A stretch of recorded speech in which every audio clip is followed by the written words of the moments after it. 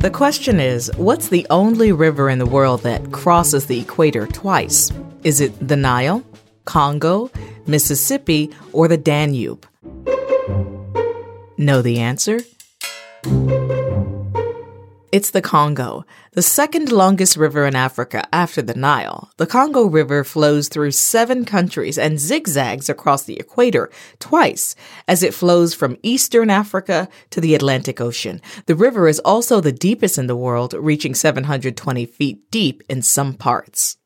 Murray, the Congo River is unique. Tell us about it. Tamika, it's massive. The Congo River is a big arc, and it's the 9th longest river in the world, more than 2,900 miles long, which means if we could move it from Africa to the U.S. and straighten it out, it would reach from New York City to Los Angeles. Oh, so we could take a boat across the country. Well, yeah, but we'd have some work to do. The Congo includes some very turbulent rapids, waterfalls, swamps, lakes. But if we could smooth all that out, we might be able to take a very big boat. And why's that? Because the Congo is also the deepest river we know of in the whole world, as deep as 720 feet in some parts, so deep that light can't penetrate those parts of the river. Whoa, that's deep. I've always wanted to hear you say that, Tamika. I mean, the river.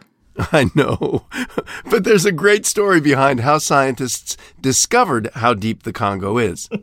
Okay, tell me. Well, in the first decade of this century, they noticed that there were these weird, very pale, blind fish that were surfacing in the river, but only when they were dead or dying. What was going on? You know how deep-sea divers, if they surface too quickly, can get the bends? Oh, right. They have to decompress slowly. Otherwise, what? Gas bubbles form in the body. Exactly. And that was what was happening to these fish. Now, there are species of pale, blind fish that are found in caves, but there aren't any underwater caves in the Congo, so scientists took some dangerous trips to make measurements, and they found that it's really a deep river. And when those fish encounter some very strong currents down there, they get thrown up to the surface very quickly.